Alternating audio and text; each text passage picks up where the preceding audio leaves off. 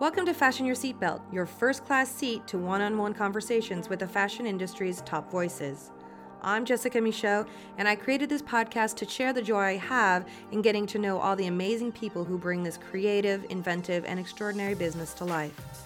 You'll get to hear the cadence of their voices, the sound of their laughter, and feel firsthand how passionate they are about what they do. Also, I just want to remind you to leave a review. Stars are really trending right now, and it helps other very stylish listeners like yourself find the show. Now buckle up, and let's get started.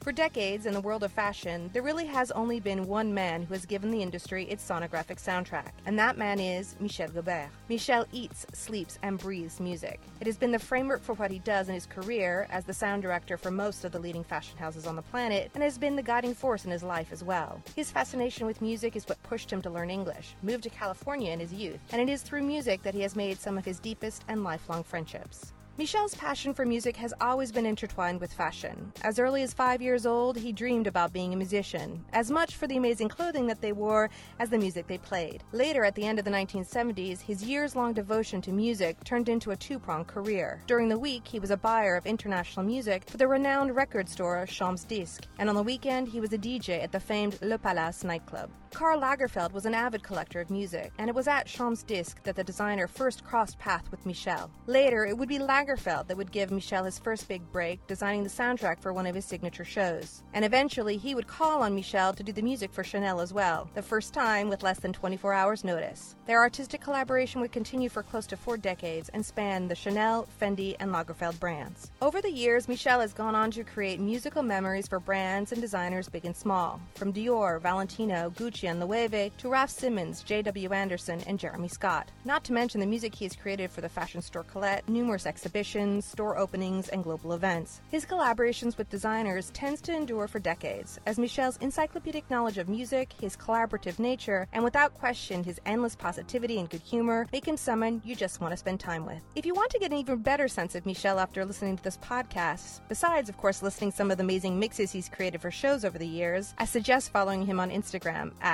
Michel Gaubert. His feed is a riot and is always an instant pick-me-up. Just on a technical side note, I did want to let all you listeners know that Michel and I did our interview over Zoom video, so don't be surprised by a couple of very minor audio issues. Now it's time to enjoy the dulcet sounds of Michel's own voice as he talks about the love of his life, music. Michel, thank you so much for taking the time to speak with me. I really appreciate it. I know how busy you are this time of year. You're welcome. I mean, it's a pleasure to be with you. I wanted to just kind of touch on the current state of play as far as the fashion world, fashion shows, etc. We saw in the last 6 months with the confinement, etc., a lot of fashion shows were digital. It was all virtual. And I wanted to know, how that impacted you and how you were involved in that, and just talk to me about what it's been like for you these last 6 months.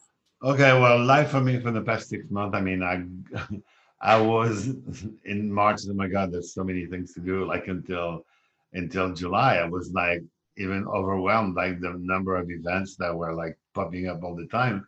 And it was like, wow, and then everything, it was like a chateau de cartes, like all the cards were Cards crashing, yeah. Yeah, crashing, like nothing was happening anymore.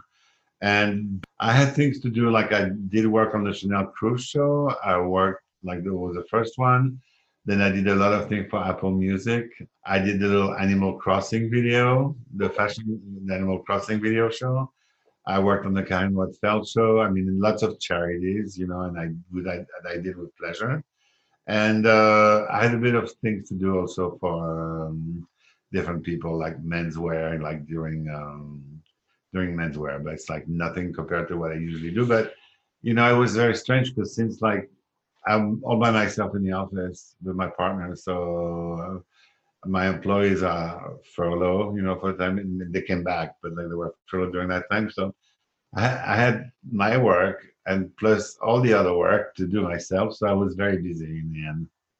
Interesting. Well, I'm glad to hear that because I know that a lot of people have been struggling. But so how did you, when we talk about busy, because again, we don't have fashion shows. I mean, hopefully now with some in Paris, I know that, New York is doing pretty much virtual only, but in Milan, there seems to be some physical shows. How have you been having kind of asking you those kind of deep, profound questions about what I want to do next? Has it really shook yourself in a certain way about, is the industry changing? There's of course the discussion about the value of fashion weeks. Can it all be digital? What have you come up with kind of when you're reflecting on all of this? Well, to begin with, I don't think that fashion is only going to be digital. I don't believe in it because, like, the what happened in July when everyone did something digital was a flop, basically. I mean, I don't want to say it wasn't good, but you cannot grab people's attention in the same way. Like, however good the movie is or whatever, it's very different. I mean, when you talk about fashion, people see the clothes. I mean, even the designers, they all like the fashion show because they can see their clothes in movement. You know what I mean? So being worn and have a life in a movie, it's very different. You know, it's a film, and plus it doesn't have the spontaneity of a live show because everything is rehearsed and rehearsed. So the dress looks good on the frame, but it takes forever. I mean, it's and you don't get the people's reaction in the same way as a live show. I mean, a live show, if you have an audience, the reaction is in front of you, and people react instantly when it's a movie like, okay, fine, and you don't know what people think.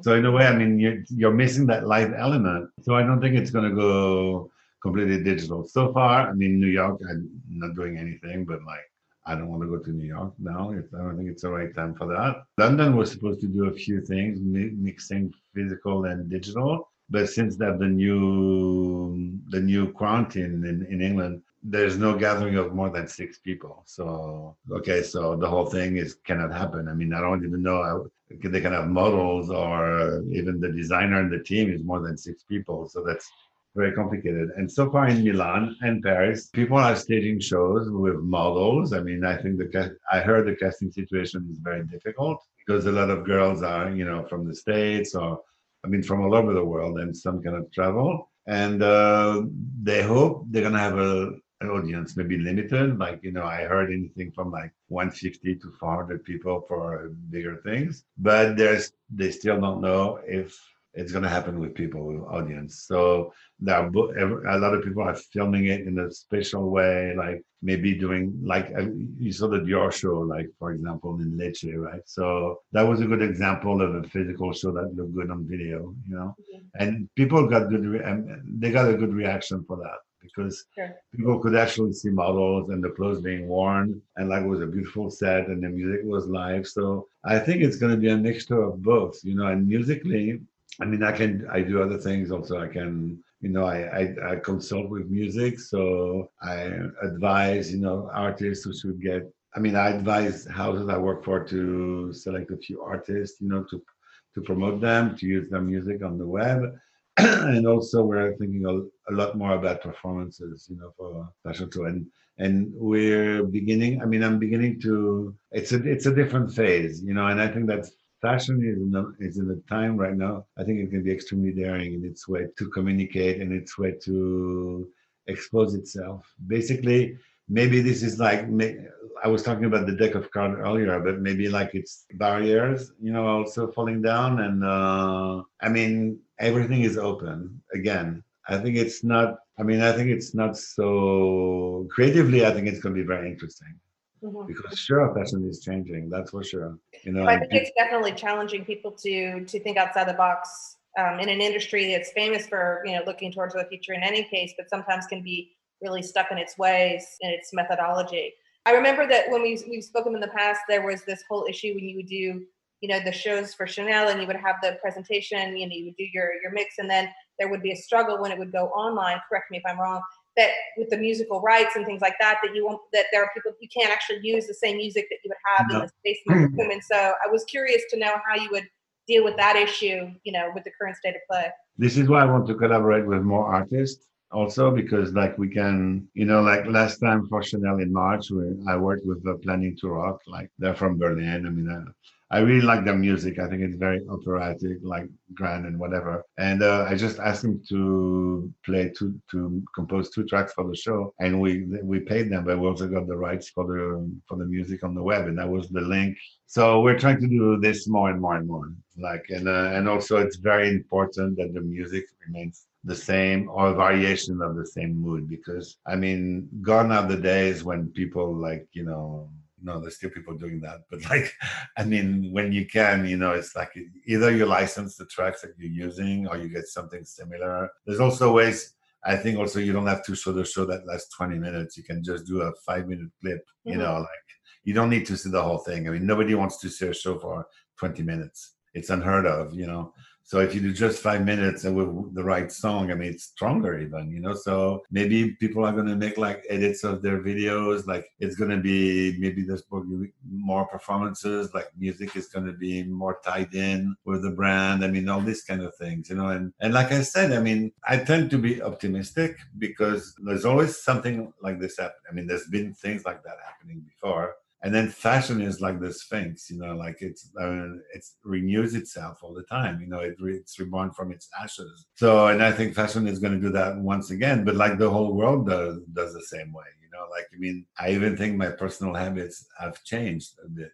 Like this summer, I do those crazy trips. Like, I go somewhere and then I go to America, one place, another one. And this year I stayed in Paris and I went to Bavaria for some reason. And I just discovered I adored it. It was so close to my house. And I was like, oh my God, it's so beautiful. I had the best time. It's my best summer in a long time. You know what I mean? And I think like a lot of people are going to have experience like this. Of course, there's that fear of the future for everyone. I mean, everyone on the planet, like, is what's going to happen. But I think if you learn to take it day by day, it's like better. But projecting yourself like end of 2021 is like, how can you do that? I think it's impossible to plan for the future.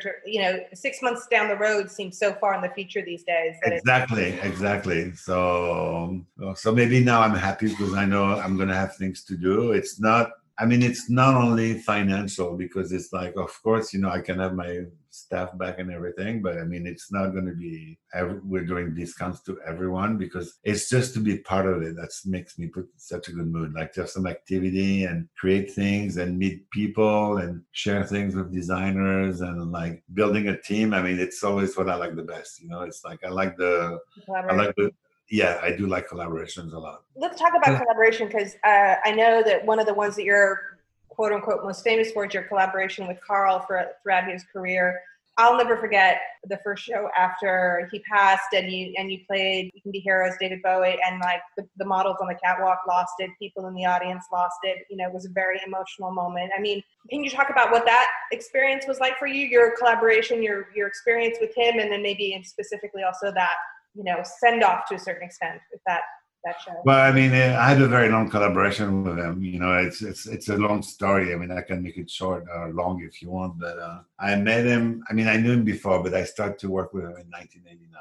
And then I worked for the House of Lagerfeld. And that was right after his partner, Jacques, passed away. I think Jacques passed in June. And I think Jacques was more or less involved with the music for the shows. That was part of his thing. So in September, they asked me for something, and then I did it, and I was like, of course, I was starstruck, and I was so afraid of like, but it worked. And then I did it again for him in March, but no word from Chanel. And I said, I wasn't asking anything, and the last day from your fashion week was a Sunday night. I got home at like 1:00 in the morning and I got a phone call. It was Carl. I said, Michel, c'est Carl.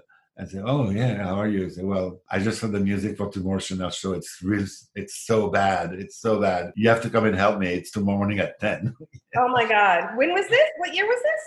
That was 1990. Oh my gosh. I know. And I just did it, of course. I mean, I said, okay. I mean, and whatever he said, anyway, if it's what you do is going to be better than what I have, so. And I was super impressed because like someone like him doing this, like, like with no safety net. And that made me like realize, okay, you're ballsy. I was about to say, ballsy move. Yeah, and I like that, you know what I mean? Because he trusted me after 2 shows, and we really connected on that thing, you know, and then we went through a lot of. What is it about your two characters that there was that symbiotic relationship clearly there's a bit of trust, but were you like-minded in a way? I mean, or is there something? Yes. I like a bon mot sometimes, you know, I like these kind of things. Mm-hmm. And like Carl, I'm also very curious. I mean, I like music-wise, I mean, I like, you know, anything. Basically, mm-hmm. If I like it, I like it. Art-wise was the same thing. I mean, we had a lot of conversations going on. And then I also was I'm very fashion-oriented. I would know as much about fashion or what was going on as I would know about music. So he used to call me his editor, you know, and said, when I would come in, alors, Monsieur Gobert, comment ça va au journal? You know, and we would talk about lots of things and shopping. And I mean, no, we had a lot of things in common. We were very different, but still like we connected for a lot of things.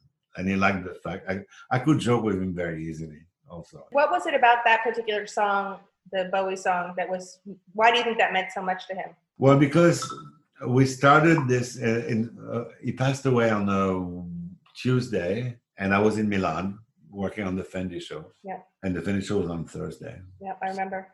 Yeah, so we were like, okay, what goes on? And very quickly I said, as we should do some of his favorite songs ever. Doesn't matter if we use them in the past or whatever. It's got to be. There was one by Lou Reed and John Cale talking about a small town. That was like the first one. And in the end, he says, "What do you do when you live the first thing you do when you live in a small town is you want to get out." You know. So that's very Carly loved that song. And then Sylvia was saying, "Well, what about David Bowie? I mean, also like David Bowie." And they were telling me, "Let's dance," and things like that. And I came back to my hotel that night and said, I don't think so. I'm not sure. And I went Heroes, and I was like, okay, perfect. So we played it for Fendi at the finale. And when we came back to Paris, I mean, I proposed right away to Chanel to play the same song for the end, because it would be the link. Mm-hmm. And it would mean something for Carl as a person. And it was not just the track we played at the end of the fashion show. You know, I thought it was more meaningful and in regards to Carl, because he was a hero. Yeah, and for more than one day. Absolutely. I absolutely agree. I was researching before we sat down to talk, and I was really, because you said you love fashion, that back in the day when you first got interested in music, you actually wanted to be a musician. It wasn't the music per se, but it was the fashion of the musicians and I love the whole thing. The whole package. Yeah, the whole thing. I mean, I started early, but I liked, when I was a kid, I loved the Rolling Stones. I mean, I loved T-Rex, Roxy Music, all of this. I found it fascinating that matter of fact, fashion and the way they presented themselves was part of their work. Mm-hmm. I mean, you know, like David Bowie without Kenta Yamamoto and without the Ziggy Stardust thing wouldn't be David Bowie. Mm-hmm. And T-Rex without all the glitter and everything wouldn't be T-Rex. And Roxy Music without Brian Ferry being so stylish and whatever, like the futuristic crooner that he was at the time, wouldn't be Roxy Music. So, and even Patti Smith, you know, when you look at Patti Smith, the Mapplethorpe picture, it was like, I guess she was the head of the game with being punk, you know, and that kind of thing. And it all meant something. So, and some musicians say, well, I don't care about fashion, you know, fashion. They do love it. They might not care about having a Prada bag or a Vuitton bag or a Chanel bag, whatever, but they do love clothes. So for me, clothes are fashion, you know, it's just style is fashion, you know, like it's part of it. It's part of the same community. It interconnects so many different art forms, fashion does, I think. Totally. I'm also very grateful to music because, from what I understand, you learned English because you wanted to understand Bowie's lyrics. Is that right? Yes. Well, I was already taking English classes, but let's say I was motivated to learn English because of David Bowie. Mm-hmm. I wanted to understand what he was singing about, you know? Mm-hmm. And then I think in the 1970s, a trip to my hometown of San Francisco, what really was what kind of set you off the path for DJing. Is that right? Tell me a little bit about that. Yeah, because when I was there, like, you know, it was, I don't know if I would do that trip again, you know, because it was like when you're young and, you know, you go to an exchange student family for a year, it's kind of strange. But then it was such a mind opener. like for on all levels. I mean, I learned a lot of things about American culture and a lot about music too, because which I was not hearing in France. Hmm. So basically, like all of like black culture music was more there, you know. So I was like, oh my god, that's so good. Like Al Green, you know, like Dr. John, Sylvester, all those people. My mind opened up, and I was listening to a lot of other music, and then I didn't categorize anymore. This is that. This is that. I mean, to me, it was all the same. If it's good, it's good. It started then, you know. So, and also, I mean, of course, like movies, you know, like I mean, American movies, going to the drive-in, going to the prom, and all that kind of things, like made me understand America much better, and I know a lot about America now, you know. So No, I think that it's interesting that really broadened your horizons musically in the U.S. and having access, because again, it's not like today where music is at your fingertips in a lot of different ways. I want to go back and talk a little bit about your time at the Palace and I think DJing at a roller rink in the basement of the Palace. I'm going to get to that because I want to ask you about that. But I did want to ask you about the kind of tunnel vision that a lot of people have because of the way we consume music online now. Is like if you say you have a preference for particular music, then the algorithms of like a Spotify or other platforms kind of push you in the same direction.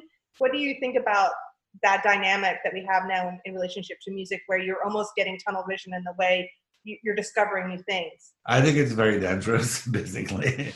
I mean, because an algorithm will remain an algorithm. I mean, even if it's good, you know, I mean, it's like also, I mean, sometimes I do it myself. I go on Spotify and I listen to stuff. I make playlists for people say, oh, you should listen to this. And I go listen to something. Oh, that's good.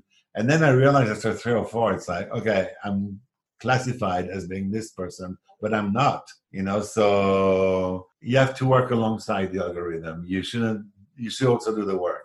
You shouldn't let the algorithm do the work. It's not possible. No, I agree. And there's one thing too. I mean, I thought like pre-internet days, like even in France, like when I was in the record store, like late 70s, early 80s, like in France, like we had 2 radios, like basically 3 TVs. There was no internet. And I thought people we can talk about the Palace now too, like people went to clubs or they came to the store Champs with wide open ears and they would listen to, oh my God, that's really good. I really like that. I really like this.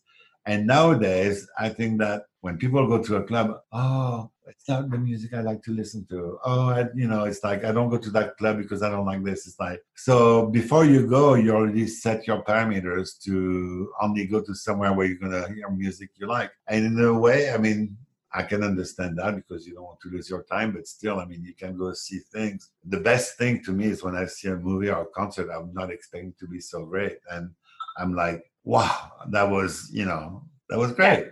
It's all about the discovery for me. I mean, Me too. If you're listening to Madonna or Bowie or whatever on loop, then, your worldview, your musical worldview, whatever, gets really, tunnel vision. Well, I was listening to Madonna on loop when it came out. Like, and everyone told me I was like stupid. Why are you listening to all that stuff? And like everybody, I was crazy about that song. Like everybody, it was like, I don't know. She had that thing, you know what I mean? So, and she's not a great singer. Talk to me about that thing. Like, how is it when you're putting pieces together? Like, I guess my first question is, are there kind of like do you have like a go-to list of, boy, this one, every time somebody asks me that I want to do a show, let's say that's all very sensual, that you always have like, okay, these are my hit lists? Or do you have kind of those go-to favorites that always, are always going to do well, that always are going to resonate in a room? Or do you really try and challenge people melodically? I try to challenge people more because like, let's say something that's sensual at Chanel won't be sensual at Weve, and something that's sensual at Weve won't be sensual with Raf Simons, for example, so each time, that's why I like to have long-term relationships with people, with designers, because I learn from them. I learn the way they are and the way they see music. So it's also, for me, it's also like very interesting because I learn things. I learn how people have a vision, and then it's a mix of the two of us that makes it special.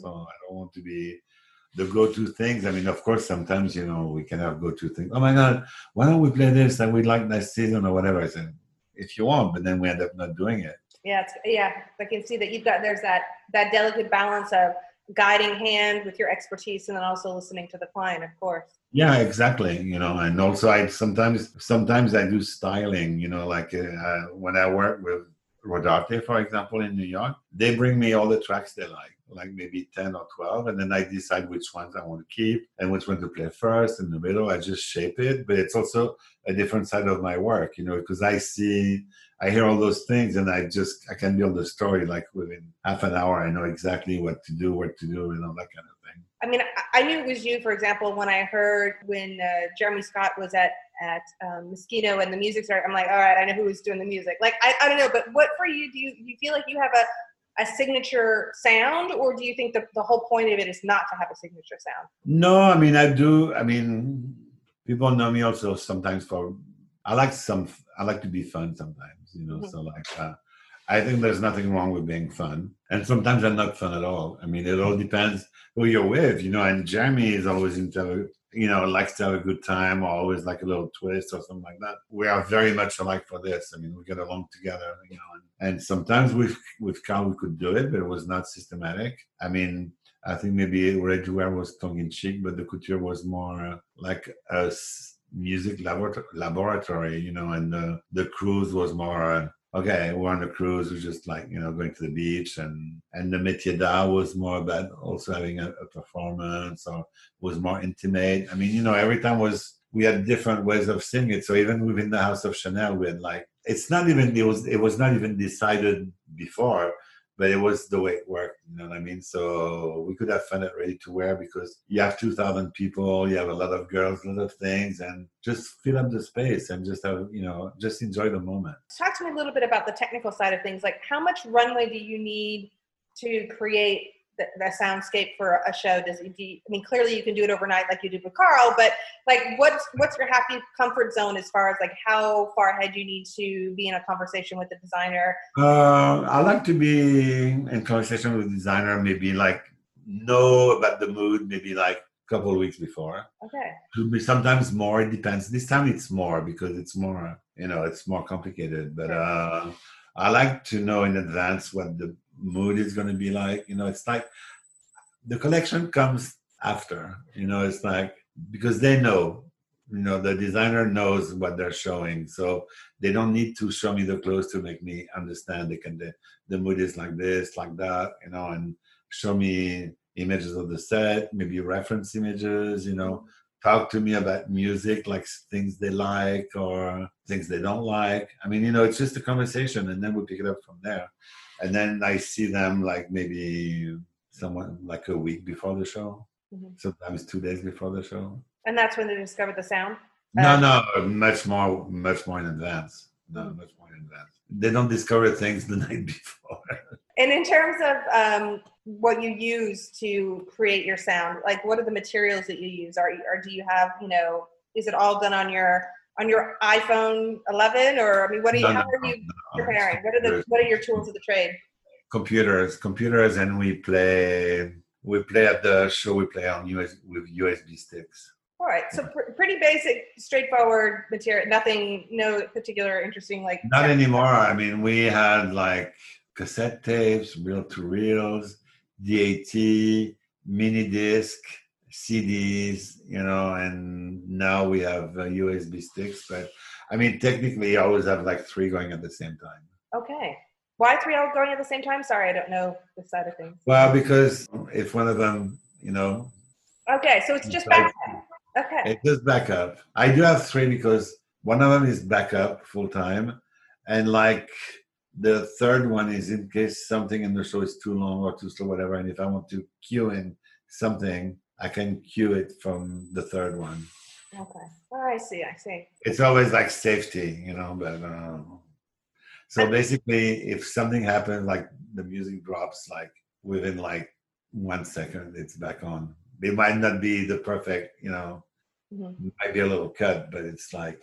It's not a gaping empty space of sound. Okay. No, but when that happens, that empty sound, like people freak out. It's like a light could drop down, like people don't see it, but if the sound stops even for like 3 seconds, everyone goes like this, which is amazing. It's like that tells a lot, also, But if you see like 3 lights that turn off during the show, Mhm. I'm sure a lot of people won't notice it. Sound is such a fundamental way to connect, and that's why I have such a hard time, like we were talking about earlier, when I see fashion shows on video after and the sound isn't the sound from the show.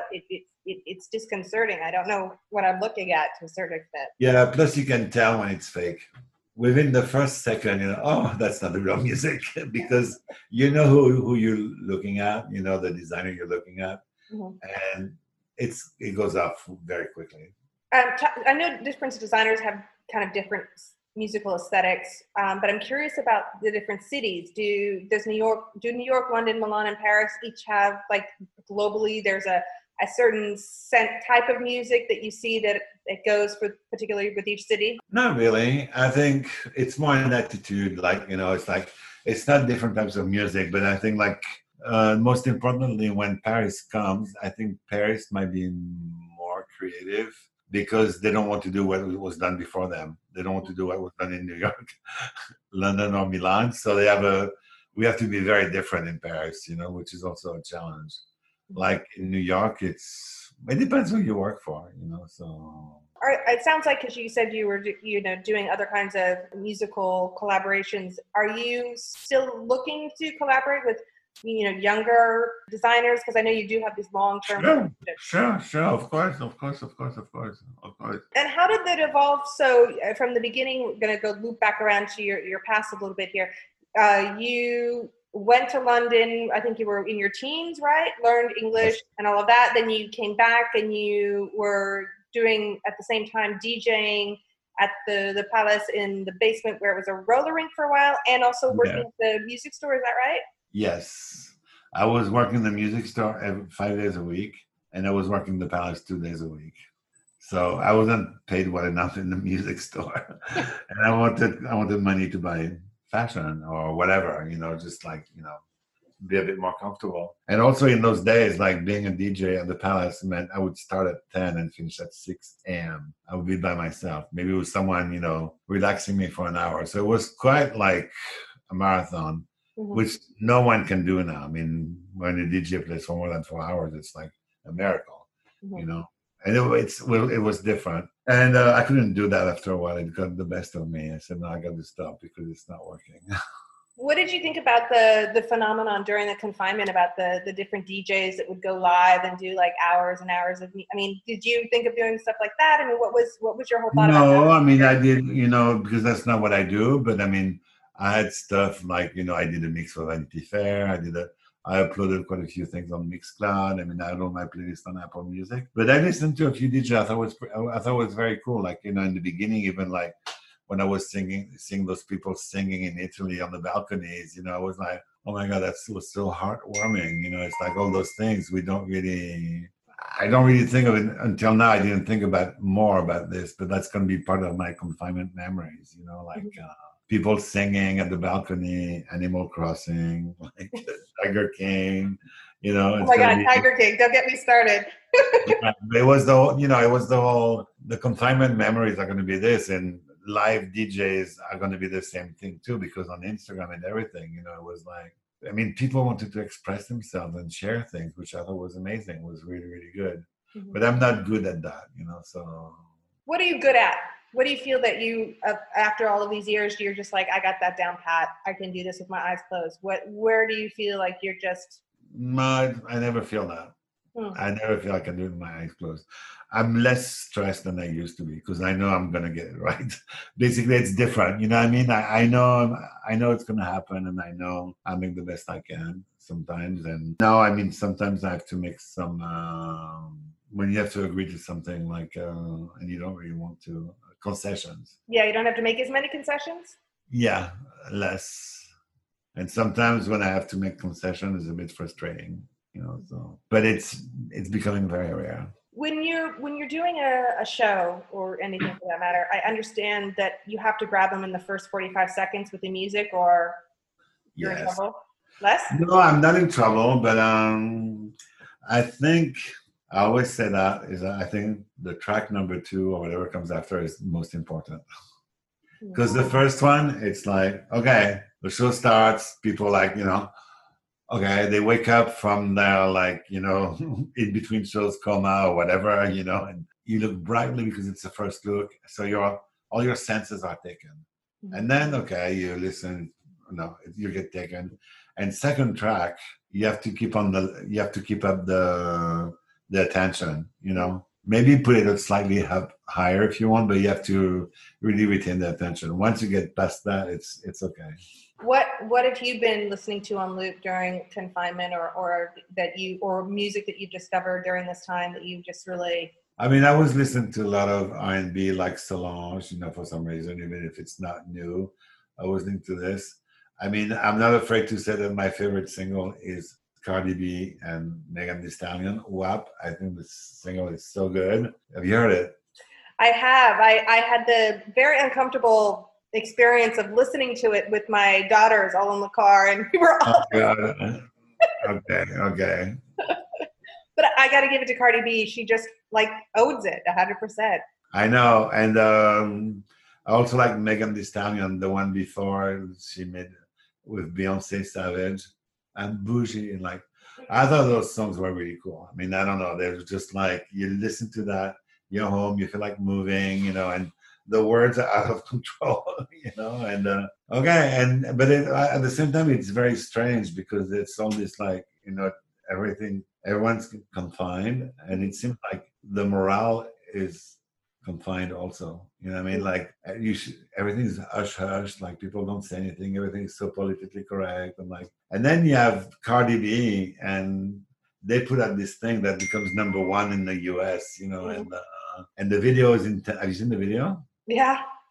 I mean, the video is also full on, and it's unapologetic. Yeah, and I just wonder how it works, because of everything that's happening now, the Black Lives Matters in the US and all the protests and everything. And then this thing goes on, and in the Me Too movement, it's I think the world is being super, people don't know what to do with themselves.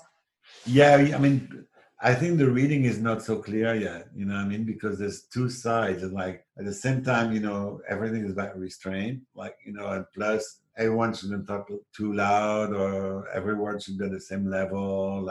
And then you have people who just go full on that, so it's a very strange thing. I know you have other things you need to get to, so I want to ask you a couple of my 5 generic fashion questions.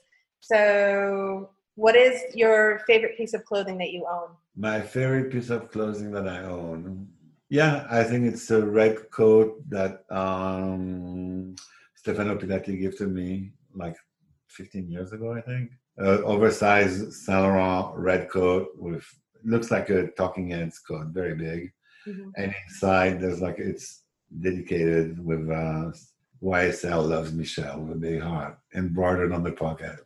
So if there was, I do ask the question, it's very difficult for a lot of people to invest in clothing and to invest in, but if there was one piece that you would really invest in or tell somebody to invest in for a long time, what would that piece be? But maybe I should flip the script on that and ask you, if there were a couple of albums that you could only take with you, what would those be? What are those investment albums then for you? I'm going to be old school because I think albums meant more when they were shorter. Now they're too long. They last 80 minutes. So I think for me, a really good album is Prince, Purple Rain, because it makes a story.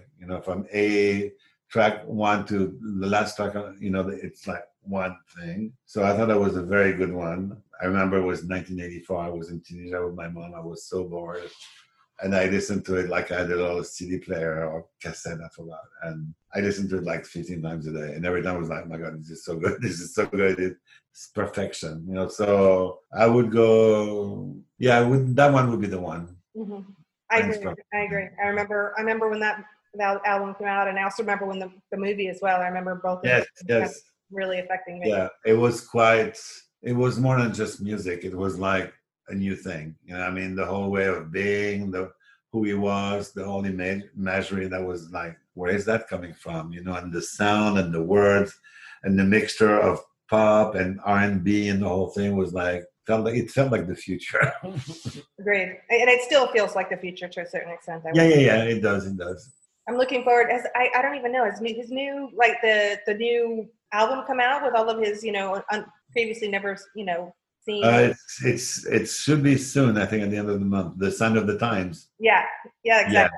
All right, so I'm, I'll text you. We're going to talk after that comes out. I'm dying to put my hands on that one. Yeah, me too. I mean, also Sign of the Times is also like such an amazing record. It was like, that's also one. I think some Prince albums are really, really good.